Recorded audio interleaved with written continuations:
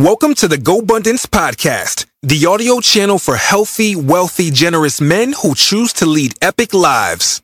You know, the problem with most successful guys is they are awesome, yet at the same time, they suck.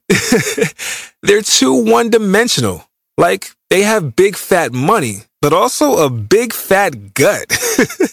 Or the opposite. They may look good as hell naked, but if you look in their savings account, they're as broke as a $3 watch. Some may have both muscle strength and financial strength, but they've been divorced 5 times, and their kids don't even speak to them. Some have huge smiley family portraits in their foyer, but not a single friend that's honest and objective with them. Some may be gregarious as hell, surrounded by people and hugs galore, but their charitable giving is shameful. Come on, man. Really? That's all you gave back? I think you get my point by now. At GoBundance, we know we're not perfect, but our goal is to be better. Better multidimensionally, in 6 simple categories. We call these our pillars. Number 1, horizontal income.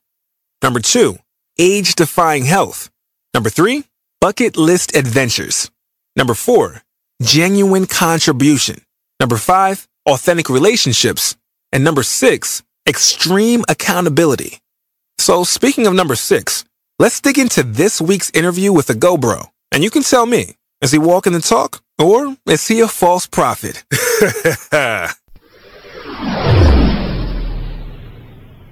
Hello and welcome to the GoBundance Podcast. I'm your host, Jamie Gruber, and today we welcome in a fairly new GoBundance brother, a guy I met out in Tahoe. He is an oil and gas executive, owner of a big company there. He's been in the NASCAR industry, nutrition. He's a serial entrepreneur. Brandon Davis, welcome, brother.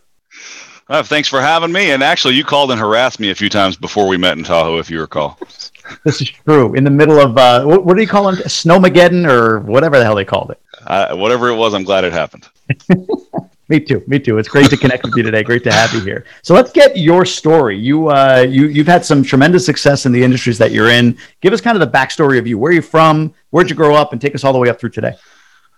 It's a long story. You sure you want to go into all that? I'm ready, man. I'm ready. All right. Okay. Well, I'm from Western Oklahoma. Grew up small towns. And I say towns because I moved around a lot. I believe at one point I counted that I changed schools 20 times between kindergarten and graduating high school. And no. This was all for the most part within 60 miles of each other. Just parents divorced when I was young, financial hardships, parents and grandparents, and it was just all over the place. So I did what I had to do and survived. And honestly, I'm glad all of that happened. It made it easy for me to adapt and move, which is what I do now in business. So whatever all caused all that, I'm glad it happened the way it did, because it's really opened my eyes to new things and finding and figuring out how to get in and talk to people and understand situations that, if I had been in the same place my whole life and been privileged in that regard, I don't think I'd be the same person. So I'm very pleased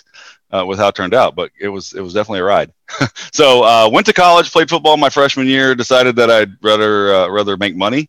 And so I switched to a community college and a full-time job. And that led to 5 years of 3 or 4 part-time jobs at the same time and a little bit of school. And finally, I just gave up on that. I actually had a job where I started making decent money. It was in early 2000s. I was making $25,000 a month selling vacation memberships. Nice.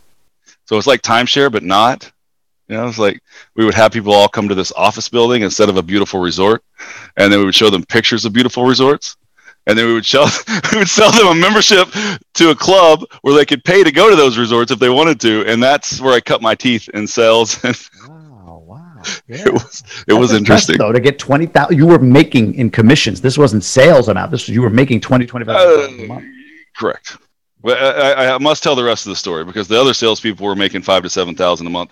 There was a night that I went out with the owner of the franchise. He needed some cash. He's like, well, if you can get me $5,000, I'll give you half of the business. And at the time, he was making like $10,000 a month. So it wasn't like he was killing it, right? Yeah. So I went and stuck my credit card in the machine and pulled out $5,000 and walked over and handed him $5,000 and said, okay, let's do it. Sadly, I didn't have any agreements. So we kicked ass for about 18 months, almost 2 years. And it went from making basically every week we were making profits beyond what he was making monthly before I got in there and started working with him. Yeah. No real reason for that other than it just the chemistry worked. The group of guys latched on to what we were doing, and it took off to the point that he sold it. And when it got sold, I got nothing. So I was. What did he say? Like, I'm sure you approached him. Was he like, don't remember? Like, how did that? Well, I was 21 years old, and maybe 22. I was young. And, he told me what we got was this job in Florida. So I was in Jacksonville, Florida, working for this new company that bought our group out. And I was making like $2,500 a month and starving. And I told him if that's all it is, I'm out. So it's one of those situations that I didn't really have I didn't know what the deal was that he received. I had no idea. Still to this day, I don't. Yeah. Didn't know what his compensation was. All I know that mine wasn't enough for me to survive, so I had to get out of there. So literally in the middle of the night, threw all my clothes in my car in Jacksonville, drove through the night back to my dad's house in Oklahoma, left furniture, TVs, all of my stuff in Florida, and went back and stayed with my dad, worked with some buddies for a few months when I got back to Oklahoma, helped them start a mail marketing business. They're already doing those things that you probably never received one, but it's very aggressive marketing to low credit people to buy cars, because most people with bad credit used to think they couldn't buy cars.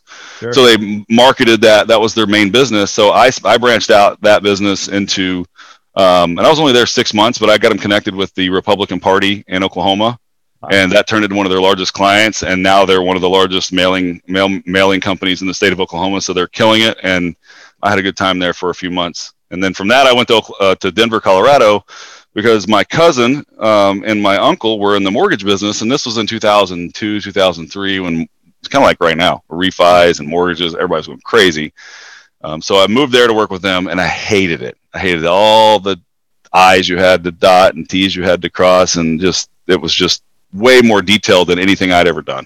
So I started looking for a new job, and I sold water filtration systems door to door for a while, and then got a job with an oil and gas company raising money to drill oil and gas wells. And when I walked into the place, there were 20 other guys there trying to sell. 6 months later, I was the only one standing, including the management, and I was the manager. So I latched on, did well, and had a lot of fun with it, and kind of been crazy ever since. So that was my step off into oil and gas. Very interesting. So there's a through line with this of decisiveness. Guy says, "Hey, I want to buy. You give me $5,000, I'll give you half the business." Done at the ATM right there in the bar or wherever it was. Right. It was a bar. The bar. Yeah. So Jacksonville to Oklahoma, middle of the night, leave it all there. I'm deciding. Then to Denver, where you get into the mortgage industry. Like, where did that come from? This decisiveness? Has it always been you? Is it something that you've developed? Is it something that you learned you should do? I'm just kind of curious where that came from, because it seems to have fueled a lot of your success. That is a great question, and I don't have an answer. I've actually been asked that before, and I've thought about it a lot and looked back over my life. I didn't have a lot of choice a lot of times growing up. So, it's kind of like, the Monday morning quarterback. You get to see what everybody else is doing. And so I think that I've developed early on a process of elimination to very quickly get to at least a general idea of what I wanted to do. And if I felt that the risk was bearable to go off and do it, I just did it. And let's dissect that a little bit. What does that look like? What is a bearable risk for you? Like what kind of, like when you start to go down through the process in your mind, I'm sure it's very quick, but like, what are some of the things that have to fall? You say, yes, I'm going to do it. Is it just, it feels good, it's aligned, it makes sense? Is that simple? Is that broad? Or do you have some specific criteria before you make a decision? I mean, you make it quick, obviously, but kind of curious how you dissect it. And none of that was as quick as it sounds. I mean, those are things that I had conversations, discussions, and information and data brought to me, or at least I read, was discussed. But the general synopsis of my thought process is, what is the absolute worst thing that could happen? And is that worse than my current situation, or is it about the same? And if that's the worst I could end up, that starts me off on okay, this is probably okay for me to do. What's the upside look like? And somewhere in there, you start looking at, well, will I enjoy this? Is it going to be fun? Or do I like the people involved? Is it something that I could grow with? Those are the kinds of things that I thought of in these scenarios over the years. And today it's a bunch of different process because it's slower, and I'm much more conservative than I used to be. Sure. But back then I didn't have anything, so it didn't matter. It was just like, okay, well, the worst thing you know, I'm back here homeless, carless, and with the clothes on my back. I don't care. Didn't bother me. Yeah. So I think that was my process of elimination. First, like, what's the worst thing that could happen? What is the upside? How much fun's it going to be? And how cool are the people? I mean, those were the important things to me in my early 20s. I just want to have a good time. Yeah. So, even with all that, it was obviously I made some mistakes along the way. So. Yeah, I was going to say, I'm sure you have, and I was going to say, I'm sure there are failures with this next question. I'm sure there are failures that you could speak to, and feel free to share one or two if you'd like to. But the other thing that I was hearing in your story was that you do have, when it does hit, the ability to take something where it is and expand it. So what is that skill? Are you visionary? Are you an integrator? Are you just operationally sort of very skillful? Do you have a natural gift or knack for seeing the potential of something and then lining up the dominoes to make them fall to grow a business or grow your net worth or whatever? Like, what is that skill that you have that's allowed you to grow the vacation rental business the way you did, and all the other businesses that you've been in that we've talked about so far? What is that? What is that? Process efficiency, more, and then excitement, enthusiasm, and drive behind it. So see where the delays are, where things are slowing down, what's costing money. Try to eliminate as many of those as you can. Take something that it looks like a road going up the side of a mountain and turn it into a freeway on a flat state. Like, you want to get to the end game as fast as you can. And then once you determine how to do that, and that's kind of how my brain works, like, okay, what's the fastest way to get there? Once we figure that out, then put all the fuel behind it, excitement, enthusiasm, and then, I jump on the cart in the front and go with everybody else. So push. So who do you hire? Meaning, like, so you have that's your skill, that's the gift you bring to something. Like, what do you hire out because it's not your thing? Everything else, let's see, accounting, marketing, legal, engineering, everything. Anything that has to do with details and a deep dive. I mean, a lot of guys are in that 20, 30,000 foot range, and that's where they like to be. I like to be about 50. And if I get closer than that, my feet burn, and I get bored because my problem is I'm a little bit of an introvert, but I keep myself pushed out there to be an extrovert and kind of be in front of people. But if I get caught up in doing the detail work in a task, no one will ever see me. I'll come to my office, close the door. I'll be so deep in the weeds that someone can come in and start yelling at me, and I don't even notice they're standing there. I mean, so I've got to keep myself out of that. And so I hire around that. I know that's I'm slow. I'm not good at it. I make a lot of mistakes, and it takes away from the energy and excitement that pushes my businesses forward. I mean, which is what the value I bring. I mean, no one else can get everyone moving as fast or as quickly as I can. So wisdom in that makes sense. Just get the little I've gotten to know you, that makes a lot of sense. Like, you've got an energy, a posture about you that's very much like, let's go. And I could see people feeding off of that. So if you're stuck in a room somewhere where you're in the minutia of a spreadsheet or something like that, yeah, I can see how that's not horrible. The best value that you could serve to your organization or to people generally. All right, go Bros. We have our 2022 couples trip of a lifetime. Here's the deal. When you think romance, the one country that comes to mind, we are talking about Italy. Here is the epic itinerary. Day one. This is April 1st, 2022. We're going to arrive in Florence and take a private transfer to the city center. There, we're going to go on a guided walking tour of Florence. We're going to discover all kinds of ancient beginnings, where we'll finish the day with a welcome dinner at a local restaurant. Day two. After breakfast, we're going to visit some historic workshops and learn about the ancient Florentine artisanal tradition. Then enjoy a special leather hands-on workshop. In the afternoon, challenge yourself to a hands-on Tuscan food cooking class, and then feast on your creations for dinner. Day 3, April 3rd, we're hitting the countryside. In the company of your local art historian guide, visit a galleria commissioned in 1560. Leonardo da Vinci, Botticelli, Tiziano, Michelangelo, all have hung out in this joint here. After lunch, at your leisure, travel to the Tuscan countryside and check out your hotel and dinner at the Inner Restaurant. Day 4, a full-day excursion to Siena.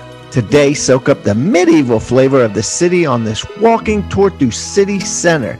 See Palazzo Pubblico, the colorful marble-clad cathedral, and Piazza del Campo, one of Italy's most beautiful squares. Then we're going to hit a leisurely bike ride through the vineyards, blanketing the surrounding landscape.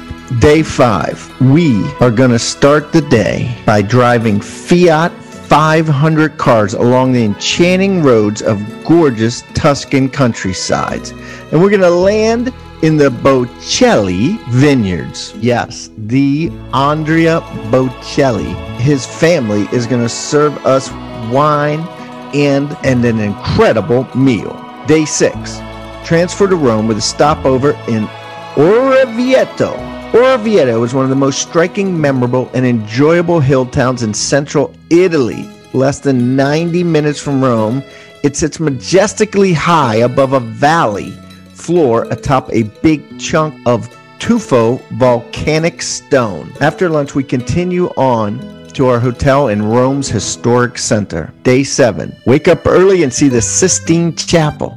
Marvel at some of the world's most spectacular works at the Vatican museums. Then visit St. Peter's Square in its soaring basilica. Of course, we will not miss the iconic Colosseum, the massive amphitheater that accommodated 50,000 spectators where gladiators prepared for battle. Next, be thrilled by a specially arranged visit inside, formerly the Temple of Antonius. Here, enjoy a lecture on ancient Rome given by a prominent Roman art historian. Day 8, we reach Tivoli and visit the amazing Hadrian's Villa. After lunch at an enchanting local restaurant, we turn to Rome for a leisurely stroll through the charming neighborhood of Trastevere, one of Rome's most authentic and vibrant areas. This epic adventure for you and your significant other covers all internal transfer, incredible, highly rated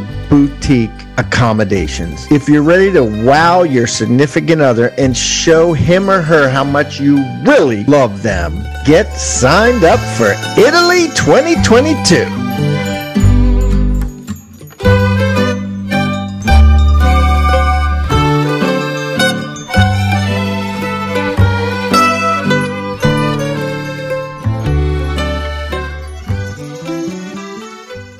The wrong tribe confounds, the right tribe compounds.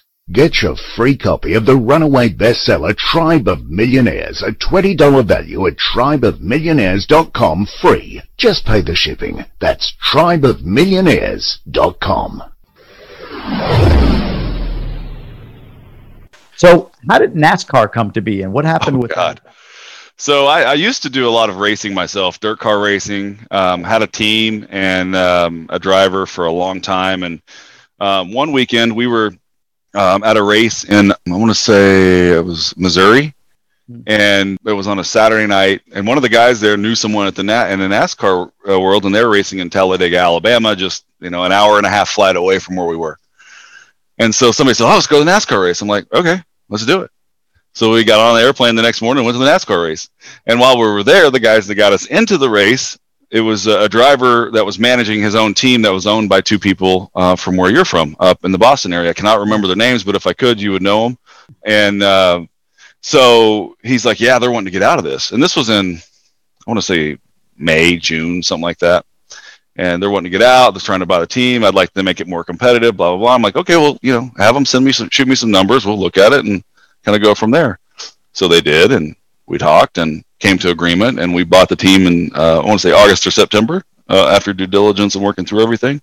Mm-hmm. And so I bought this NASCAR team. So at the time I bought the team, it was a start and park team. It was basically a team that got to the racetrack, and their sole mission was to make the race, make a few laps in the race, and then park the car to not wear it out, waste money on tires, and da-da-da. And they ended up making a small profit every week, right?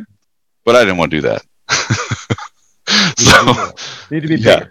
We just need a race. Like, look, I'm not going to buy a race team and then park the car every race. So, which was probably the worst decision I made because I took something that was making money and started just throwing money at it.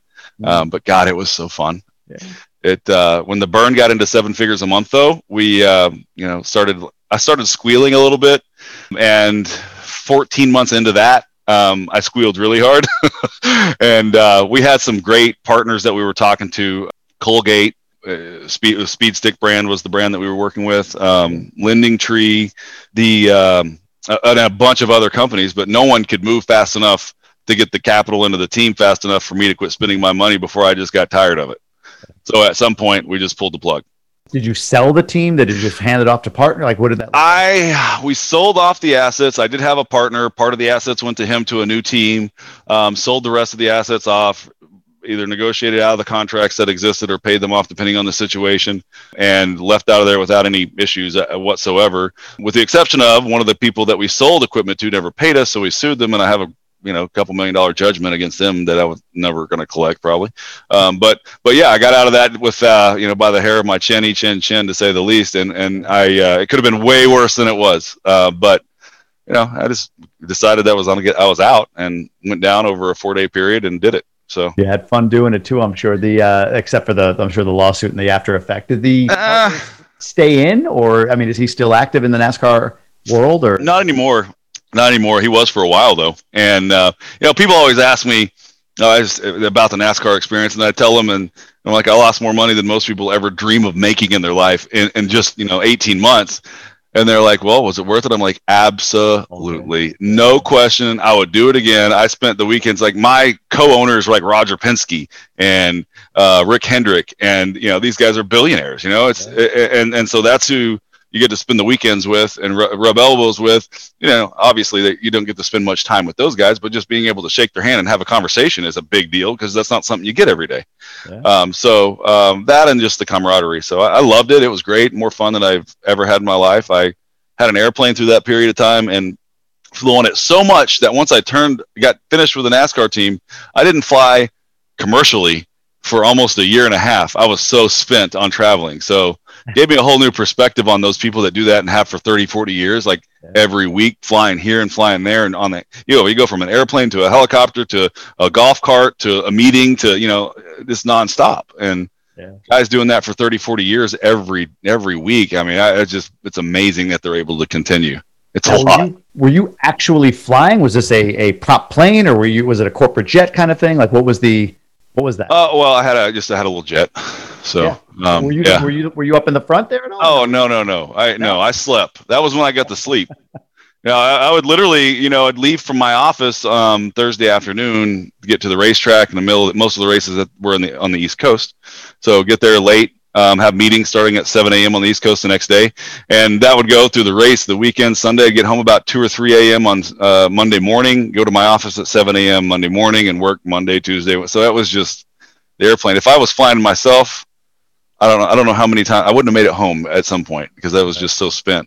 But that was, the cool thing about NASCAR is they have, especially, so before the race, it's not that crazy. After the race, everyone wants to get out of there. Fans, team, drivers, everybody. So they had helicopters to charter. So you could charter a helicopter to the airport and be gone in 30 minutes from the time the race was over, which was amazing versus the 2 hours it would normally take to get to the airport. So it was awesome. A lot of fun. One thing that you and I talked about, and I told you I was going to ask you at the beginning of this before we even started the interview, was a lot of people say, hey, I'm sitting on a gold mine. But you're actually sitting on a gold mine.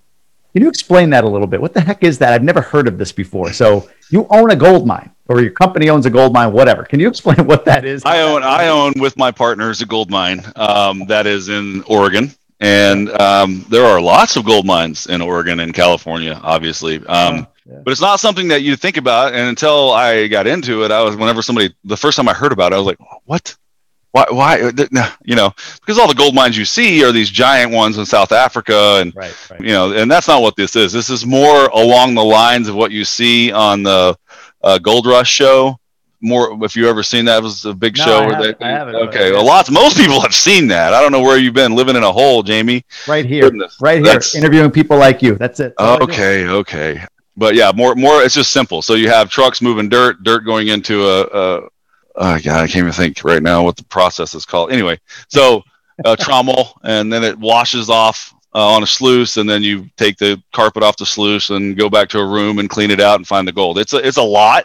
And so most gold mines are quite large. Ours is small. It's only 55 acres, but has, as of the last report we had done, it was like $213 million worth of gold in the dirt. Yeah. It's a lot. Yeah. And I'm trying to sell it for a whopping 25 million. So, not a bad deal. If anybody's interested, just let me know. Yeah. It's on the market right now. But yeah, it was one of those situations where I bought into it when oil crashed in 2014, 2015, because we needed something to do, because nothing was happening in the oil and gas world. So we bought into it, a small piece. Some events happened where the people in it that owned the majority weren't taking care of their piece of it. So we basically just came in and took over the whole thing. And which is the story of my life. I've done that several times because I just can't quit. I have a hard time quitting.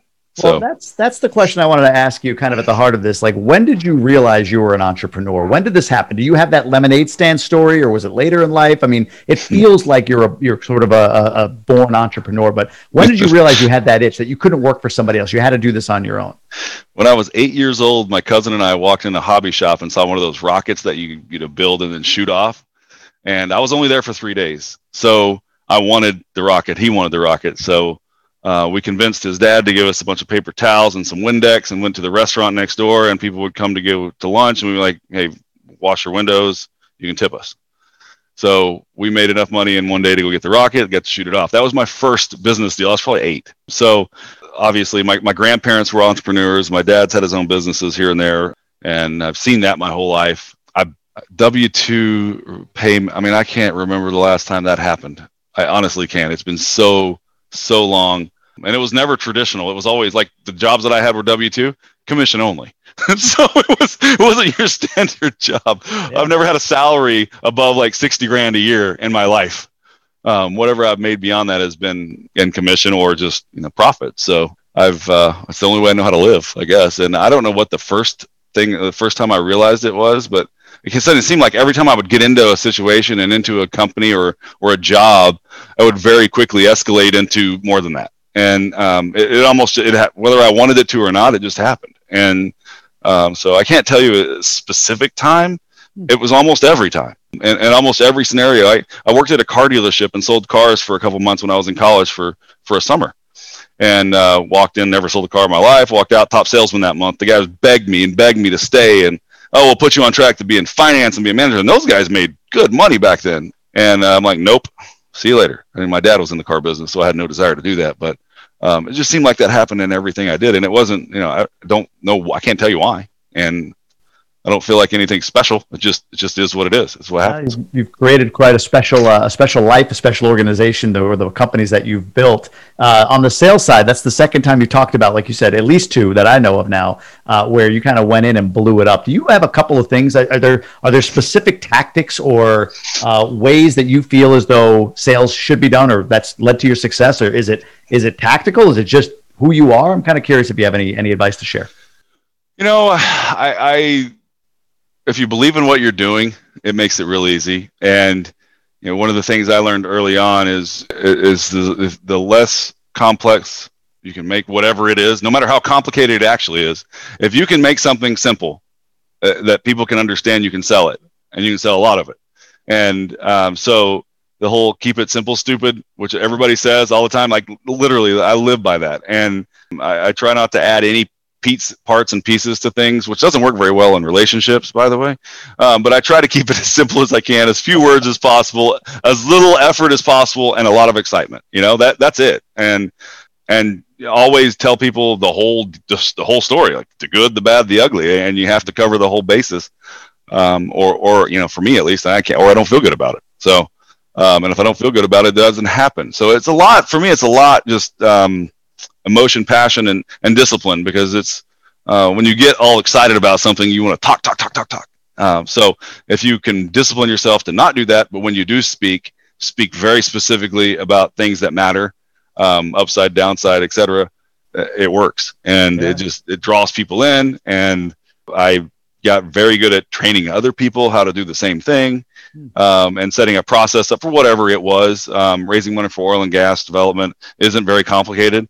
But what the problem is if you ever had a geologist or an engineer come talk to you about a project, you would leave confused. And, if I come talk to you, you'll at least understand what's happening. From that, you can do what you want. But that's the whole thing. It's taking piles and piles of data and compiling that into one page. I like that. Yeah, distilling it down, right? Keeping it simple, as you mentioned, and still being able to cover the basis, right? I mean, that's the most important part of it. No, and I see that. And I mean, just from again, a couple of times that we've met, I mean, you're really easy to be around. I mean, you're definitely you're a big personality, high energy kind of guy, but you're really easy to kind of get infected by, if you will. I hope not literally, but you know what I'm saying. No, I'm just going to leave that one alone. We'll leave that there. But to your point, yeah, I think you efficiently sort of explained things. I asked you before about the gold mine, and you told me before it was just like 3 bullets. Like what sounded like this huge, worldly, complicated thing to me, you distilled it down to 2-3 bullets. Like, oh, okay, I can see I own a gold mine now. But I wanted to put that out there for all the world to hear. So I could have made that one even simpler. You can take a shovel and a bucket and a pan. That's a pan. A pan. All you need is a pan. Shovel, bucket, and a pan. That's all you need. And if you did that at my gold mine, no matter where you pick the bucket up, you're going to find some gold. So it's cool. Yeah. Sneak in the middle of the night and get some gold. All right. Let's shift over to the one sheet. We're going to go pillar by pillar through all the 6 pillars of GoBundance and learn a little bit more about you. So let's start with horizontal income. We were talking a little bit about this before. So I'll ask, what is your horizontal income? I know most of it gets funneled back to your companies, but just generally speaking, what's your horizontal income and how many lines or how many streams is that for you? I'm pretty much all of my income is horizontal, and I own interest in a few hundred oil wells, and those are owned in different partnerships, LLCs, and corporations. So how many lines? I'm not exactly sure. I believe it's like 45 entities that flow up to me that I get K1s from, or just flow straight up. That's fun. I have a full-time crew, so I have 3 full-time. But yeah, it's a lot. It's a lot. And plus we manage most of that. So we're managing it every month. As far as the numbers go, it varies, especially over the last 3 or 4 years, but it's 2 or 3 million a year. And if things are really good, it's in the high 7 figures, low 8 figures. If when things were really bad, like last year, then you're in the low 6 figures. So it kind of just varies around depending on oil price and what's happening in the market. So that's most everything is tied to oil and gas. I also have trucking and disposal well companies, but they're in the oil and gas field, so they're directly impacted by the price. So on. So gotcha. From a debt standpoint, do you have a sense of what your debt to net worth ratio is, or just generally your feelings on not feelings, but how you structure debt within your businesses? Is it something where you keep a certain, you try not to go over a certain ratio, or are you leveraging as much as you can right now given the environment? A year ago today, I had 0% debt, all cash and all assets. Today I have about 7%. Okay. And I only did that because last year was so horrific. We had to have it for cash flows to pay for things. So, just got to that point. And historically, I have been against it very much, which thank goodness, because if I had been able to get the debt in 2013 and 14 on my oil and gas assets that other companies got, I think the number ended up being close to $1 trillion that they wrote off in bankruptcies. In 2015 and 2016, I had 0 to do with that because we had, at the time, I think we had $70 million in revenue and $3 million in debt. Now, if I had gotten what I wanted, though, it would have been $100 million in debt.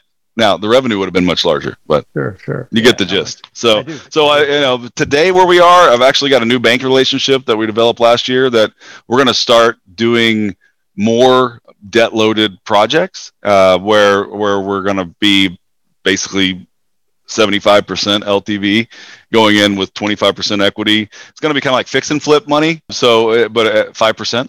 So that part's great. But, buying old oil assets, improving them. So the cash coming in will be for the down payment percentage, or if you will, our percentage of equity, and upgrades and improvements. And then from that, The rest will be debt. But with that improvement piece, we should be able to go in and increase the value of these assets by 200 or 300%.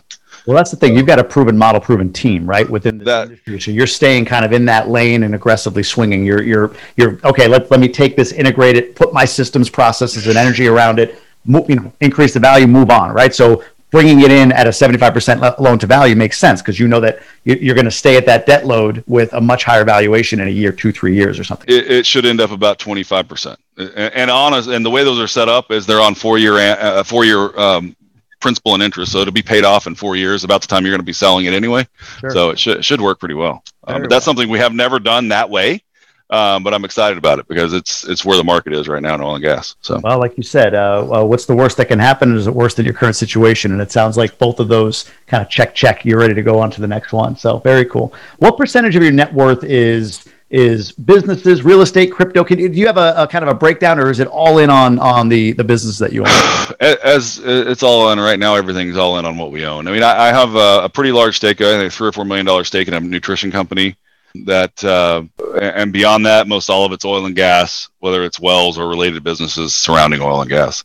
What's the nutrition company, if you don't mind me asking? It's called Nutrition 53. Nutrition 53. The product that they make that you probably have heard of, if you've heard of anything, is Lean One.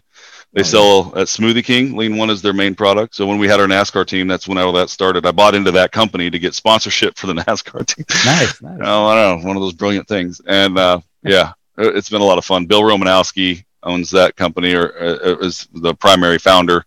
He was an NFL football player, linebacker. I remember Bill. Yeah, intense. Fun guy. You got to get a phone call from him when he needs something.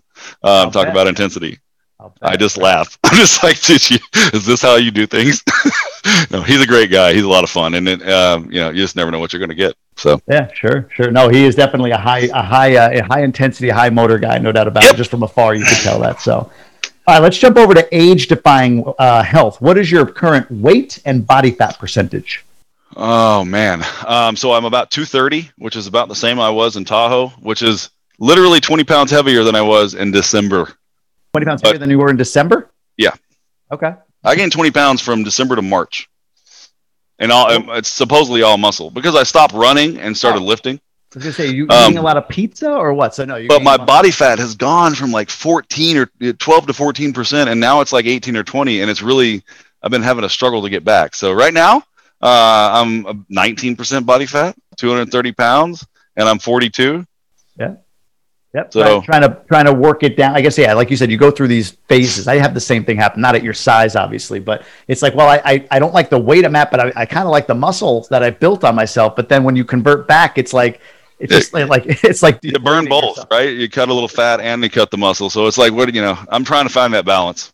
Well, what are you doing with that? What's the diet like? What's the exercise routine like? So I've actually recently switched my diet to back to all meat, carnivore, and I'm fasting for 18 to 20 hours a day and eating for 4 to 6 hours a day right now. Yeah. 4 to 6. So you'll fast to what, like noon, eat till 4 or 5 o'clock or something like that? So yeah, something like that. So last night I had one meal yesterday at 8 o'clock. And so I had my first meal today about an hour ago. So 3 o'clock my time. And then I'll have dinner when I get home, and that'll be the end of it. So it just depends. If I get hungry, I eat, but yeah, if you eat lean ground turkey or a hamburger patty, it doesn't do much for you anyway. So yeah. That's fine. So do you do there's like 0 carbs in your diet right now? Right now. Yeah. Wow. Right now. That's pretty intense. Good for you, man. That's incredible discipline, because that much time going without eating. Like I guess I fast till noon and then I eat till like 7 o'clock, but then it's not much different.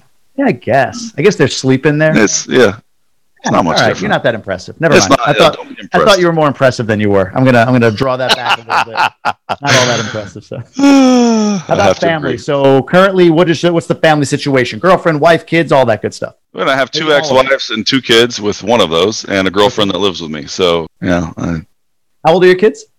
My oldest is 5, and my youngest is 3. 2 boys. 2 boys. Lots of energy. Mine are about the same, 6 and 3. So yeah, it's fun. I enjoy them, but boy, you want to knock their heads together sometimes too. So it can wear you out really quick. That's for sure. Life happiness wise, what number is your life happiness index currently? Around a 6. What's one area that you're working on improving from a happiness perspective? So I've really focused the last 3 years, 2.5 years on my health and made great progress on that. As we talked about, I got my body fat down at one point to around 10% and my weight down around 208, which I'm 6'2", so I look pretty skinny. So, now I'm trying to focus on having a life, because for a long time, for about 10 years, I worked 24/7 and never did anything else. Didn't have friends. And at that time, I didn't have kids. So my life was far different. So my thing that I'm working on right now the most is trying to reach out, be more proactive with friends, go bros, and anyone else. I'm actually doing a trip with some guys that I haven't seen since junior high. We're in a place that I live. We're all together later this month. So I'm really putting effort into, and being more present and being more involved with friends instead of just work all the time. Makes sense. Yeah. Oh yeah, at some point you got to enjoy the trappings of your success, right? Especially, I know last year you mentioned was a tough year for you. You're past that now, and hopefully you can enjoy some downtime. We all need it. Looking forward to it. Absolutely. How about contribution? Do you have a percentage you give back? Is there an amount you give back? Is there a specific charity you like to donate to or anything like that? No, nothing specific. I kind of do what feels right. And, I get sucked into a lot of charity auctions and events of that nature. And, some of that, you go to those things and maybe you spend $5,000 on a table and you think that's what you're going to spend. And then you end up spending $100,000 on auction items because you just have fun and get wrapped up in it. So I just kind of do whatever feels right. And that's what I've always done. Love it. Yeah, nothing specific. No, makes sense. Give where you can give. From an accountability standpoint, you just started a GoPod, I heard. I don't know if I'm going to say I started it. Well, you just started in a GoPod. How's that? But there were two guys that were supposedly in a GoPod that no one else ever came to, and they never had meetings, and that I made myself part of that group. I actually have a GoPod group that I've been with since I started, but I always miss the meetings because they're on Monday, and Mondays are crazy for me. Yeah.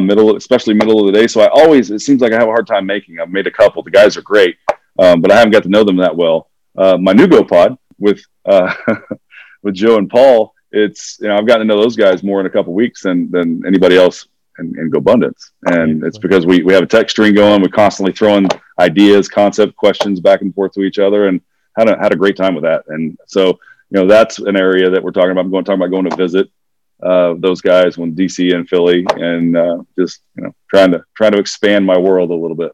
That's cool. Yeah, the meeting in person helps, right? I know you met them in Atlanta, so it's nice to kind of press the flesh and get to know the person a little bit, not just through a Zoom call, which is always beneficial. So I'm sure that helped in connecting the three of you.